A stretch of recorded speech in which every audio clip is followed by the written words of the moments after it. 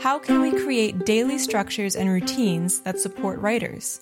I'm Steph from Heinemann, and today on the podcast, we're joined by Heinemann author and Classroom Essentials series editor, Katie Wood-Ray.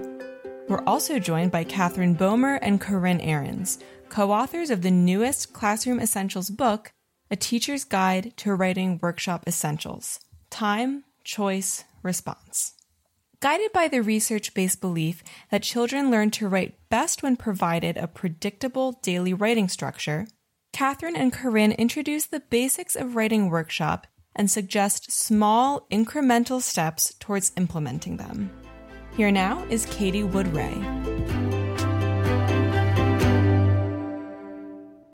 So I'm here today talking with Catherine Bomer and Corinne Ahrens about their book in the Classroom Essentials series, A Teacher's Guide to Writing Workshop Essentials: Time, Choice, Response. Really focusing in on those three things. Yes, congratulations to you both on having the book out in the world for a while now. And I just want to get right to talking about it. You know, it is very focused on those three essentials: time, choice, and response. And those are kind of big idea concepts. And yet I'm struck by how much incredibly practical support there is in the book. It's not a theoretical book, even though it's very grounded in the theory that that's what writers need. So I wonder if you could each just say which practical part of the book are you most excited about, and do you think will help teachers a lot? I love that question. Wow. Yeah, that's a great one. Catherine, do you want to go first? Well, aren't you sweet? I mean, I definitely have my choice, okay. And I also have my choice for you. How about that? Okay. Taking away choice. No, I think, well, okay, let me just say that I think you helped so much in the time session because you were so, deeply embedded in actual schools. I don't have the opportunity of being in a school every day, right? And you are in schools, multiple schools every day. And so you really are right in the heart of dealing with a school schedule and time and noticing what teachers have and feel that they don't have, and what are some of the answers for that in terms of crafting a special uninterrupted bubble of time that we call it in our book. For writing. So does that feel like something you would like to talk about, or have I totally taken away your choice? No, I do think that, well, thank you for that, first of all. And I do think that time, I was actually going to talk about the different ideas that we give them in terms of writing partnerships. That was actually the first thing that came to my mind. So if I could speak to that first, and then I can circle back around to time. Would that be okay? Yes, please. The work that I ended the year in Blue Springs this spring was so centered on writing partnerships. And what I found is that there's a misconception that they are like peer editors. And so then we have second graders who are trying to edit someone else's writing, and that doesn't really seem fruitful all the time. But then it also gets to be a little bit deficit thinking in terms of, oh, well, I've got to pair people by ability. I've got to have a low writer talking with a high writer. And when we think about it in terms of us correcting each other's work. And so what I'm so excited about, and every time that I was in a classroom, I was like, man, I wish the book were out so I could give teachers these resources of just how to teach kids how to speak to someone as a partner within their writing. And I really love that part of the book. And I feel like that's going to be really helpful to teachers as we start to continue to grow our writing partnerships or to launch them. If you've never had kids write or talk to each other about their writing, I love the dialogue and the talking stems in that part of the book. And something I was thinking about in relation to this question too is in the section on choice. I mean, I think you really open up the idea of all the different ways that kids can have choice. And it really got me to thinking about how how hard it is to teach writing as a process if kids don't have choices, right? If you just if you just tell them what to do, there's nothing to teach into. And so really the heart of teaching the process of writing is giving kids choices. And I think it really illuminates that in a powerful way. Well, yes, our choice section is rich. It is rich with possibilities. I mean, we just pushed on each other's brains and looked around at all the classrooms and just said, what are the multitudinous ways that we can give choice over to kids? And choice means more than just, I mean, the first thing to think about, of course, is the utter importance of topic choice. When kids are writing about what they want to write about, even if it's things that don't necessarily interest us as adults, as teachers, or things that we think are not really school appropriate, like video games. When we let kids choose that to write about, it's as if you put them all on you all gave them Red Bull for a snack. They suddenly are on fire to write. And that just makes sense that, when you're writing about something that brings you joy, you're going to want to do it. But besides topic choice, we just found all these amazing different ways that kids make choices of where to sit and who to sit with and how to sit. Literally some kids are on their bellies on the floor. And then just choice being also the ability to make decisions. So there's choice/decision making. So making a decision of what genre do I want to write in?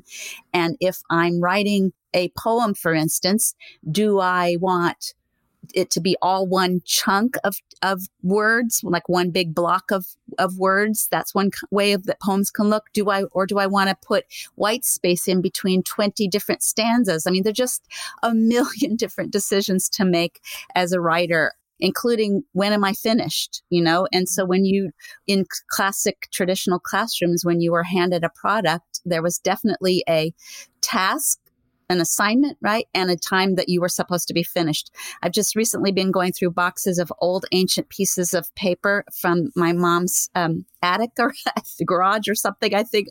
And I'm first of all moved that she kept these pieces of student class work from all the way from kindergarten, because they're really, really boring, because all they are is spelling words and handwriting practice over and over and over. And there's nothing to look at to see a person in there. I'm like, who was I when I was a child? All I was copying and getting a grade on it. And so with student writing, when choice is there, you read student work and you feel like, I hear you. I see you. I can find a person inside there because you have the personality of the child there. I totally lost track of your initial question, Katie. No, well, I think I can circle it back around, because what she said was what I was struck when I felt like a oh yes moment when you were talking, Katie, was when you said there's nothing really to teach into. When we make all the choices for the kids, then it's just an act of compliance. Can they follow directions is essentially what I'm assessing, not really tapping into their compositional thinking. And so that was the thing that struck me more than anything. And Catherine, all of those handwriting sheets and things, manuscript has a place in the world and everyone needs a John Hancock. However, if we're really talking about compositional thinking, that's not giving us intel. That's not a formative assessment. That's strictly just, can they do it or can they not? And no wonder you would I would shy away from teaching writing if that's what I felt like my writing instruction was, and you have this gorgeous ending. I'm the kind of writer that really shines the spotlight on these two young boys who've been co-authoring Jackson and Tate. And really that, choice is also the essence of identity. If you don't have any choices, you don't have an opportunity to know yourself in that particular way. Exactly. And it's really kind of what it all comes down to, isn't it? Is kids being able to walk away from this process with a sense of who they are in the world when it comes to writing. So I think that's really powerful. So the section on response is another really rich section because we talk about response being not only from the teacher in the form of conferring, but also from peers in the classroom, the writing partnerships, and from certainly audiences that we can invite in through, with celebrations of writing. And also now, of course, we are learning so much about how to be online and sharing our writing online. We're going to have, so many kids are going to come into the classroom in August and say, I've got this. I am sharing my writing to someone in Egypt. Right. And so I'm good with this. But the conferring piece is, I want to just give a nod to the books that have come before mine, both Katie, your book with Lisa Cleveland, and also Carl Anderson's book on conferring and writing, and also Jen Saravallo's book on conferring and reading. So there is a lot of information and a lot of great resources out there about conferring. But one thing that I love about our book, the part about conferring, has wonderful videos attached to it for conferring. And what I love about those videos is that I think that I would share those videos right now with the parents that I know who are trying to homeschool, the parents who are reaching out to me and saying, how do you do this? I'm having such respect for teachers now because how do you talk to your kids about writing without showing them that they're not making, they don't have periods in their writing, which is, of course, what most adults think of when they think about talking to children about their writing. They think they've got to correct the spelling and make sure that they put their periods in capitals. And that's all super important, yes, but it is not how to talk to kids about writing. And so I think the videos in the book are really little visions for what conferring can look and sound like. And they are about, specifically, they show the kind of tone that we want to have with our kids, the kind of leaning in, and number one, listening. The number one thing to do when you're with a child who's writing is to listen to what they're saying about their writing. And to ask how to ask open-ended questions like, what are you working on in your writing? Talk to me about your writing. And how to talk about kids' writing process, what they're thinking and the decisions they're making as they write, rather than just going straight for, you need paragraphs, and that's a very hard, I have all empathy and understanding for that being the first thing that comes into your mind when you're with a child, because that's how we were all taught. And so, of course, it's the default position. But I think the videos and the information that's inside the book around conferring is going to help teachers and parents, if they want to check out the book, really know just how to just relax and lean in and listen to their children talk about writing. And you mentioned, let's talk about the videos for a minute, because there are 15 videos connected to this book, all of which captured in your district, Corinne. And actually, I was just looking at the overview. Really, only three of them are your exquisite conferences with children, which, every time I watch those, I just think I wish every child in the world could sit next to you, Catherine, and get that kind of response. Thank you, Katie. But the other videos are different. They're not like the normal videos that are attached to a book. We've got a video that's about prioritizing time. We have one that's about the value of response, one about teaching into small group work. And can you just talk a little bit about your vision for the videos, what you hope they do, how they are different from sort of more traditional videos about teaching? Well, I don't know, Catherine, feel free to jump in, obviously, but I just feel like so much of this, if I could just see it and I could see what was possible, then I could so much more easily translate it into my own classroom. And I think that is the gift of how these videos are crafted. They are in the moment. They are real time. They give just such a strong, I don't know another word than visual of what this can look like when is it living and breathing within a classroom? What does it look like?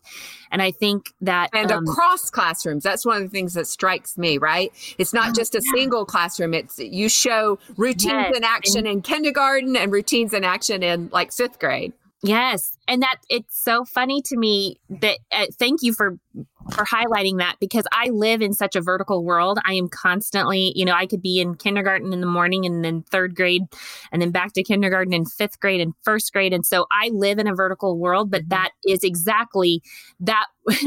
The gift of my job is embedded within those classrooms in terms of seeing things in and out of all different classrooms. And it also, what I love about the videos is that each of our teachers, you can feel a sense of continuity in what they are doing, but it is so individualized to who they are as teachers. Yes. Mm-hmm. And so I love the ways that we've been able to capture that you can own this and it can look however you need it to look within your classroom and put your own stamp on it, but still knowing that you are valuing the principles of what we know to be true for writers. I think that's beautifully showcased within the videos. Mm-hmm.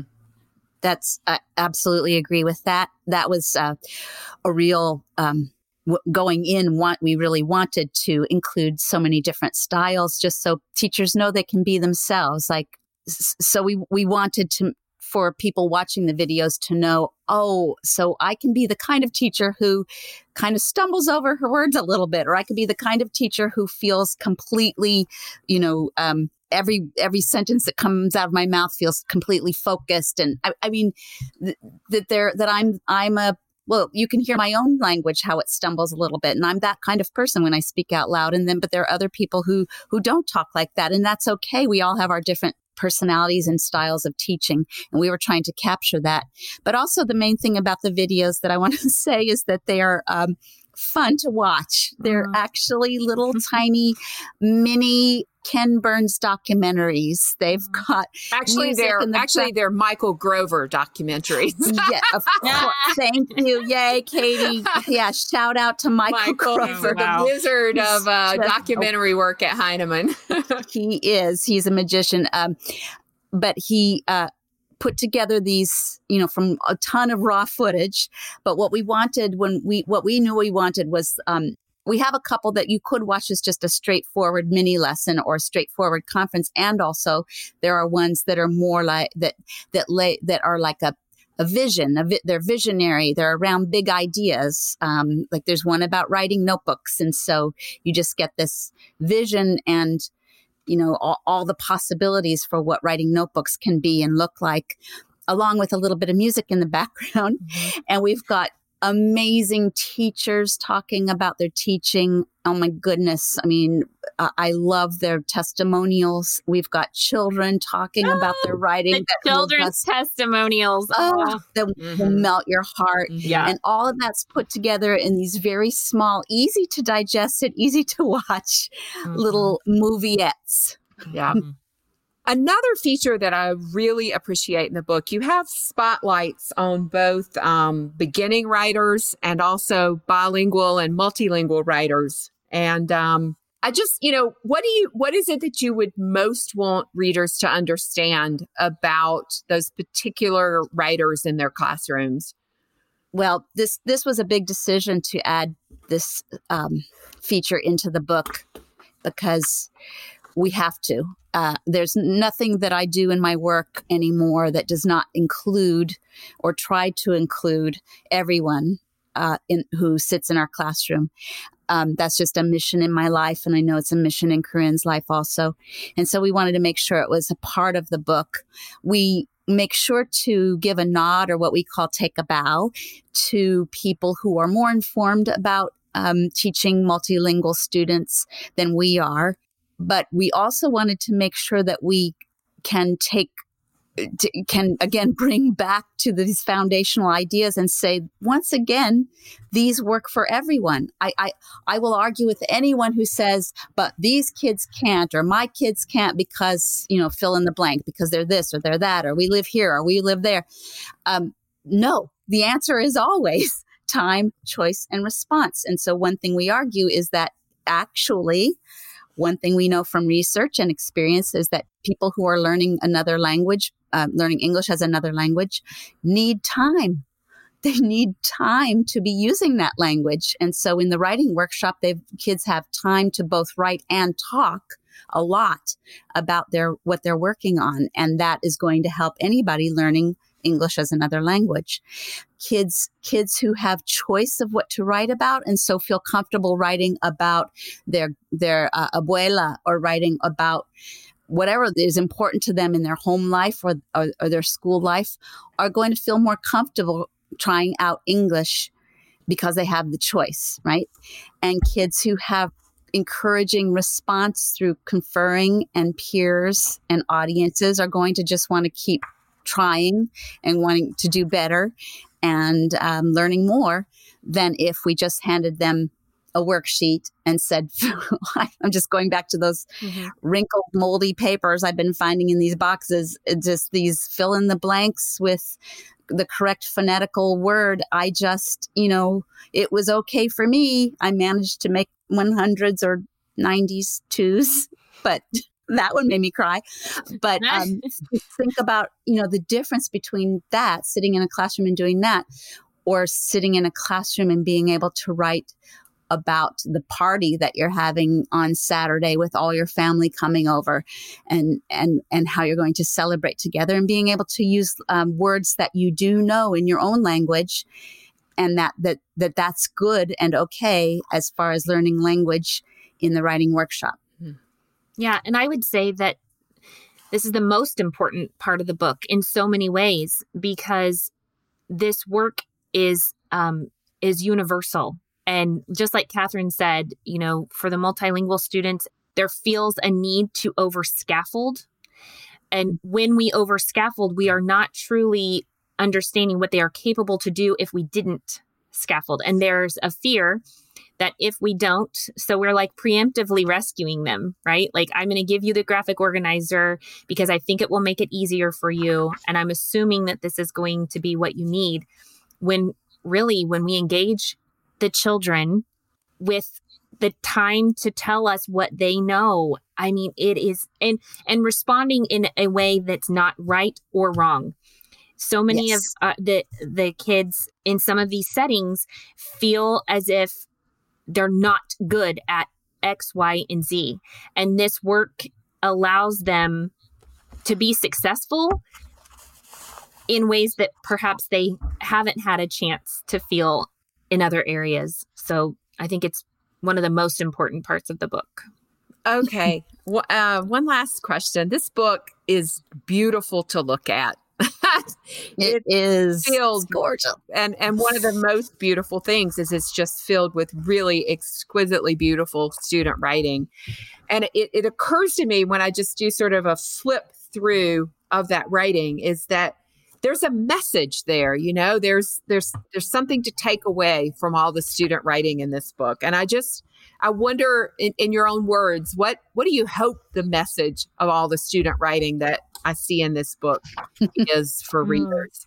Can I say the first thing I want is for people to be delighted by student writing. The two boys that you talk about, Katie, at the very end, Tate and Jackson, when Corinne and I first encountered the writing that they're talking about, these little tiny, teensy chapter books. I mean, they're just little teeny tiny, not even 3x5 size. And they were writing those on their own and by the dozens. And we were, some teachers and I were standing in the library. The teacher brought them to the library and we were all standing around reading them to each other. And we were cracking up. We were, adults after school reading students' chapter books and cracking each other up. We were just delighted by the writing. And that's the first thing I would love people looking through this book and looking at the student writing is to just take delight in the humor, the originality, the creativity, the things that they write about that you would never in a million years think to write about. If we told them what to write about, never would we have anything as delightful as these little tiny chapter books that Tate and Jackson create. Mm-hmm. And that's one of the time savers, Catherine, is you're done having to search for the cutest, newest thing because kids will not disappoint. Kids will always be more creative and have cooler things to say than whatever we can find. But this is what I want to say on behalf of the children. If the kids within these pages could talk to the audience, I think they would say things like this: we are here, we are capable, and we will knock your socks off given the opportunity. So just get out of our way a little bit, give us these, honor the big principles and let us shine. I feel like if the kids could talk, those are some of the things they would say. Oh, that's beautiful. That is I love beautiful. That. Well, thanks you again. Thanks to you both. Congratulations to you both. It's a beautiful book. I'm just so happy to have it as a new Classroom Essentials book. I think it absolutely fulfills the mission of these books, which is to bring people into foundational work, remind people about what is foundational about the work they've been doing for years. So I'm thrilled that it's out in the world. My thanks to Katie, Catherine, and Corinne for their time and expertise. Their book, A Teacher's Guide to Writing Workshop Essentials, is available from Heinemann.com. To view a transcript of this episode, download a sample chapter, and follow the authors on social media, visit blog.heinemann.com. The Heinemann Podcast is a production of Heinemann Publishing. It is produced and edited by Steph George. Sound mixing by Steph George. Our creative producer is Lauren Audette. And our executive producer is me, Brett Whitmarsh. To learn more about the Heinemann Podcast, visit blog.heinemann.com. Thanks for listening.